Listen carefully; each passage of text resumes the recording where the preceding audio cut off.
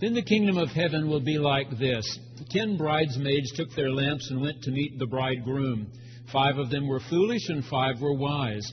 When the foolish took their lamps, they took no oil with them, but the wise took flasks of oil with their lamps. As the bridegroom was delayed, all of them became drowsy and slept. But at midnight there was a shout, "Look, here is the bridegroom, come out to meet him." Then all those bridesmaids got up and trimmed their lamps. The foolish said to the wise, "Give us some of your oil, for our lamps are going out." But the wise replied, "No, there will not be enough for you and for us. You had better go to the dealers and buy some for yourselves." And while they went to buy it, the bridegroom came, and those who were ready went with him into the wedding banquet, and the door was shut. Later the other bridesmaids came also, saying, "Lord, Lord, open to us." But he replied, "Truly I tell you, I do not know you. Keep awake, therefore, for you know neither the day nor the hour." This is the word of the Lord.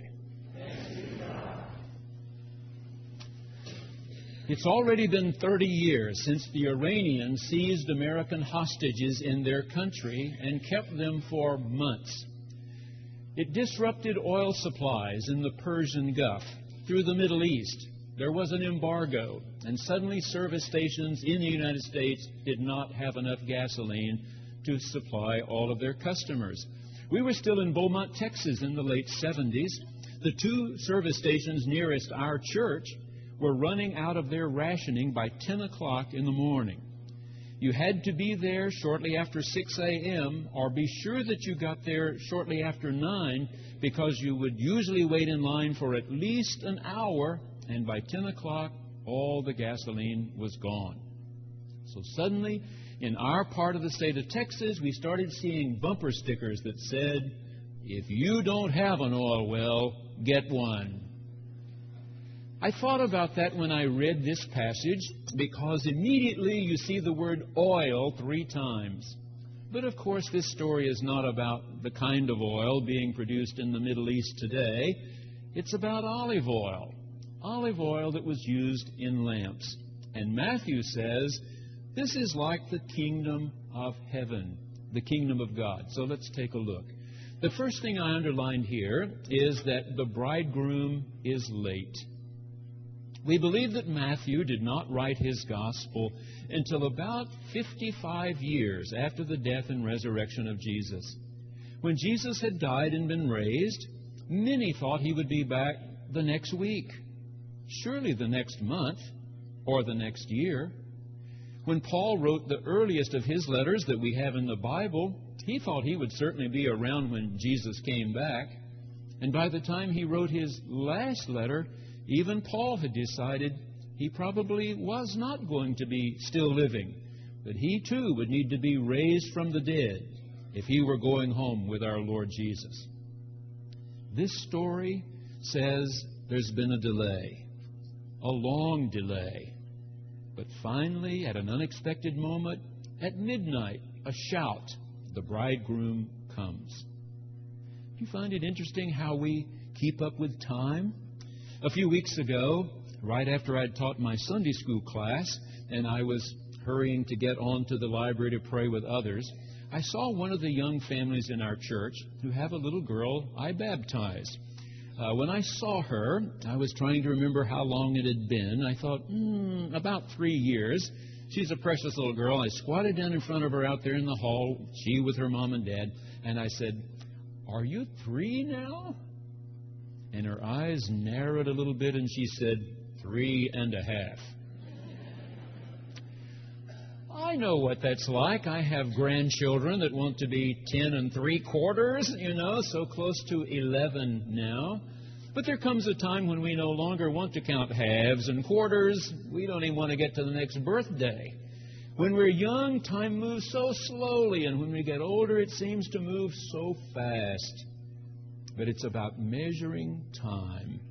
A professor, Stanford University in California, in the economics department, Dr. Chauvin, has said that we have problems coming with our Social Security system, and that we're going to have to make some adjustments, as adjustments have already been made. I chair the Board of Pensions for our conference, and Gail and I heard a speaker this week say that It was not so many years ago that one was taxed for Social Security purposes on the first $16,000 you made. Next year, that figure will be $97,500. So adjustments have already been made. But Dr. Chauvin was saying he thinks one of our problems is that we talk about how old we are, hence when we've earned retirement, and he thinks we should talk about how much time we have left. That we should be reminded regularly that according to the latest actuarial tables, you have 17 more years, 6 months, and 13 days, or whatever. That we should be reminded how much time we have left so that we can use the time we have left as productively and meaningfully as possible. Number 2, when the shout came, notice that all of them had gone to sleep. All the bridesmaids were sleeping. This is not an indictment of rest or sleep, simply that when the shout does come, some have prepared, some have not. And those who've not decide, would you give us some of your oil? Nope, sorry, we can't do that. We don't have enough, and we would run out. So this is about doing the work we're supposed to do, each one for herself, himself. Years ago, when we were in Beaumont, Texas, we had a string of refineries down the Neches River there, the Sabine River. One of those big ones was the DuPont Company. We had some of the upper management folks from DuPont, members of our church in Beaumont, and one of them had asked me one time if I would speak to their employees to see if I could motivate them to make the most of their time.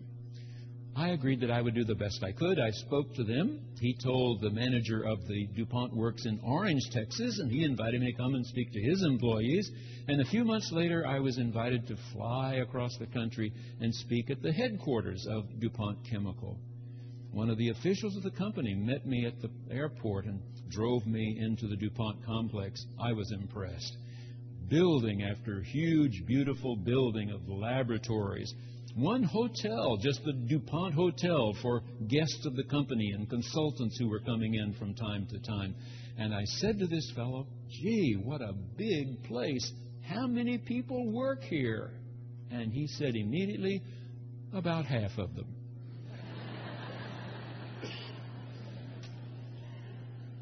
There's a new book out called The Dream Manager. And a fellow named David Kelly has written this book, and David Kelly goes all over the country speaking to large corporations, and he says that it's not that half of them are doing nothing, it's that far too many are about half engaged.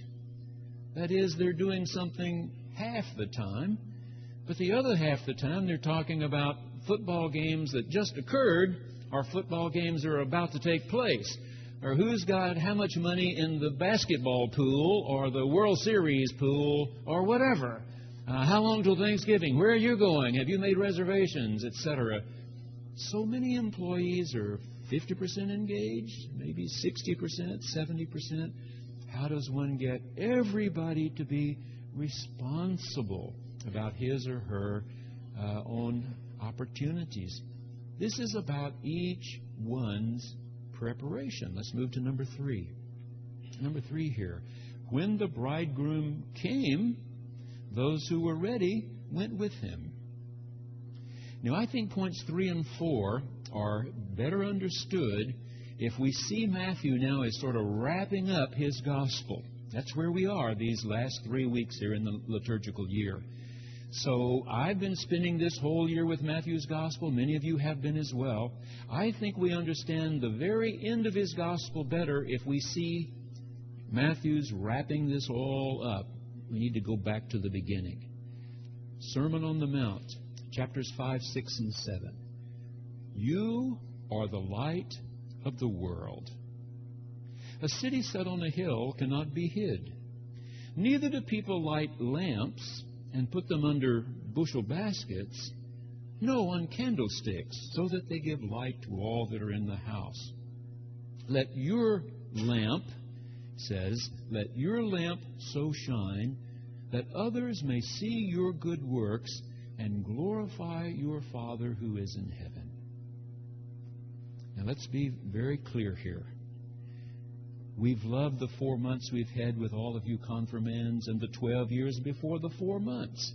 And you know that we've always talked to you about how you are saved by grace. God's grace. God's love that we have not earned in any way. God's love that's made clearest of all to us in His Son, Jesus. That Jesus becomes our Lord and our Savior when we see God's grace reaching out to us through Him. Behold, I stand at the door and knock, the Bible says. If you will open the door, I will come into you and eat with you and you with me. And we've told you that that's grace of God in Christ, standing at the door and knocking. And if you open the door, grace comes in. So we're saved by grace alone, and we receive the gift by faith alone, by trusting that we are in fact loved of God. God loves us, wants good to come to us. Okay, we're all clear about that. But there's much in the Bible about, now that you know yourself loved of God, now that you know God has given you His gift of life, life abundant, life everlasting, what are your responsibilities? In one of Paul's letters, he says, so now work out your salvation with fear and trembling. Now comes the part about letting your lamp shine. You're the light of the world. You're the salt of the earth. So what are you doing to make the world different? Just recently, I received a letter from an attorney here in Tulsa. He's not a member of our church. I got to know him years ago when we first came to Tulsa, and Gail and I were in a jogging exercise group at Whiteside Park. And this attorney jogged there along with a group of us guys. Since we moved farther south, I haven't seen him in years. He wrote me a letter and said, I want to tell you of something that has changed my life.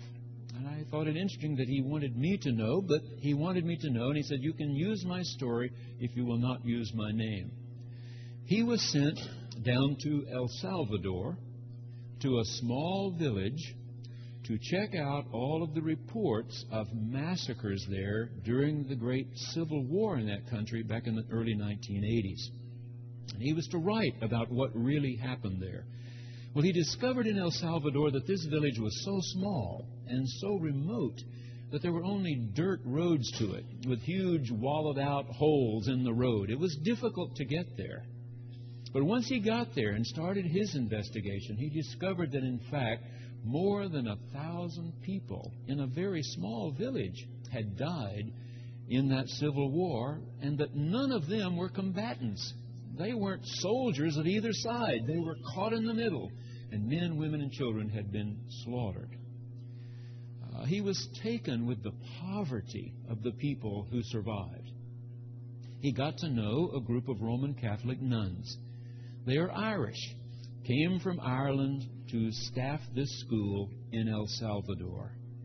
And through these nuns, he came to realize just how great the needs are in this small village in El Salvador. Last Sunday, I was telling you about apples on a tree in our church library. The Reverend Eva Marie Campbell had prepared that apple tree. Years ago, after we adopted Burroughs School as our children, that we want every child at Burroughs to do wonderfully well, Eva Marie asked a number of the teachers there, is there anything you need that the state of Oklahoma or Tulsa Independent School District is not providing for you, that if you had it, you could be more effective? All kinds of hands went up. Would you write that down for me? And so she took these needs of those teachers and she wrote one on the back of each one of the apples. Apple for a teacher. The apples were put on a tree in the church library, and you were invited to come and pick an apple. Some of the things they need are more expensive, some are less expensive. Pick an apple that fits you. Take it shopping this week. Buy whatever is written on that apple, bring it back, and Eva Marie will be sure that that gets to that teacher so he or she can be more effective. You know what this lawyer learned about El Salvador? The Salvadoran government gives these nuns 4 cents per child per day for their education. $8 a year for each child. That's it.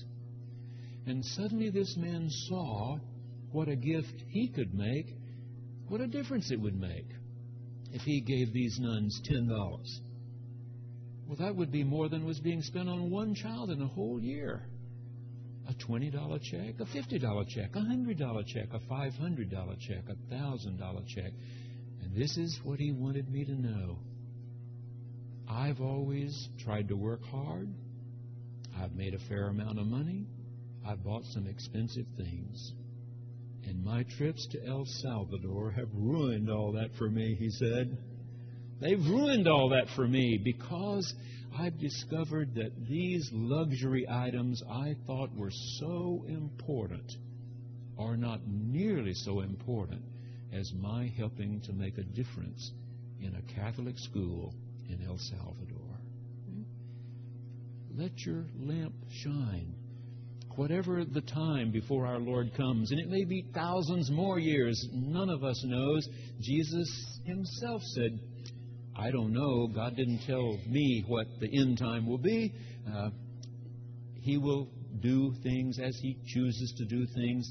In the meantime, Matthew's saying, lamps trimmed, filled with oil, and this oil is about doing good works before others that they may see your Father who is in heaven and glorify Him. Number 4. Well, they rushed off in the middle of the night to buy oil, finally got to the party, door locked. They started banging on the door. Lord, Lord, they cry out.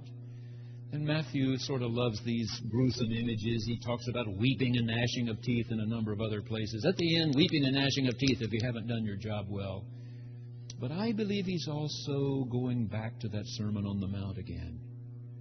Right at the end of the Sermon on the Mount, Jesus said, not everyone who says to me, Lord, Lord, will enter the kingdom of God, but those who do the will of my Father who sent me. So again, grace is your gift straight from God through our Lord Jesus Christ. But doing the will of our Father who sent us is the next important thing. That the rest of our lives we're seeking the guidance and direction of God to do what we're supposed to do that would be in accord and keeping with the will of God. All the folks my age know an actor named Jeff Daniels. Jeff Daniels grew up in a small town in the state of Michigan. The name is Chelsea. It has 4,700 people. I know a lot of towns in Texas with 4,700 people. What would that be here? Drumright or something maybe? Henrietta? I don't know what their population is. 4,700 is not very many. Jeff Daniels grew up in this small town. In 6th grade, same grade most of our confirmands are in now, he was in a choir at school, music class. And one of his teachers decided that these children in this small town school needed more confidence, a little more poise. And she decided that if they were to perform a little bit, if they learned how to be on stage, it would help them. And so she had asked Jeff Daniels if he would come up, and she whispered to him what she wanted him to do to improvise, to act out something, and see if the other students could guess what it was. And each of them had a turn on stage as well. Well, he said when that class was over, he didn't really have any close contact with that teacher again for 4 years. Now, he was a sophomore in high school, and this teacher said, we're about to do a Broadway musical, South Pacific. I think you would make a great sailor in South Pacific. And she talked him into it. He joined the cast and had a relatively unimportant role compared to the major roles. But he did really well, she thought. And when she started casting the Music Man, she asked him to audition for Professor Harold Hill. When she cast Oliver, she asked him to audition for Fagin, and he was playing the lead. When they did Fiddler on the Roof, she told him he could make a great Tevye. He should audition, and he was Tevye. When he was 21 and out of college, he went off to New York to see if he could make it as a professional actor.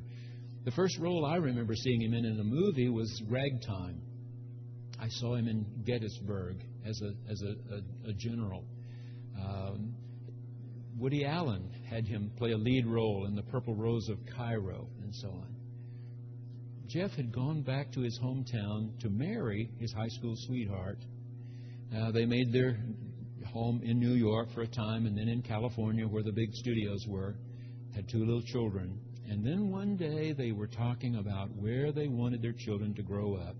And both decided Chelsea, Michigan. They wanted to go back home to Chelsea, Michigan. His wife said, "But what if somebody calls and wants you to play in a movie?" And he said, "Airports in Detroit go all over the world. I can get where I need to be. Let's go home to Chelsea." And one of the things they did in Chelsea was to buy an old warehouse and turn it into a theater. And since one of his best and most highly acclaimed role was in that Woody Allen movie, they decided to call it the Purple Rose Theater, after the Purple Rose of Cairo. And they started looking for children in Chelsea who maybe were not being noticed by anyone else, not being recognized by anyone else. The quiet ones, the shy ones, maybe the artistic ones. And they've been home long enough and the theater's done well enough that child after child has become college age, has gone off to university, has succeeded. When I told this story at the 8:30 service, was standing out in the hallway after shaking hands, a man came up to me and said, "I've been in the Purple Rose Theater in Chelsea, Michigan. They do great work there." This is what I want you to hear. Jeff Daniels and his wife are Christian. I read this story in Guidepost magazine. They are Christian. They worship regularly. Church is really important to them. But Jeff said, maybe I can really sum up our attitude from what I learned in Boy Scouts. Leave every place better than you found it.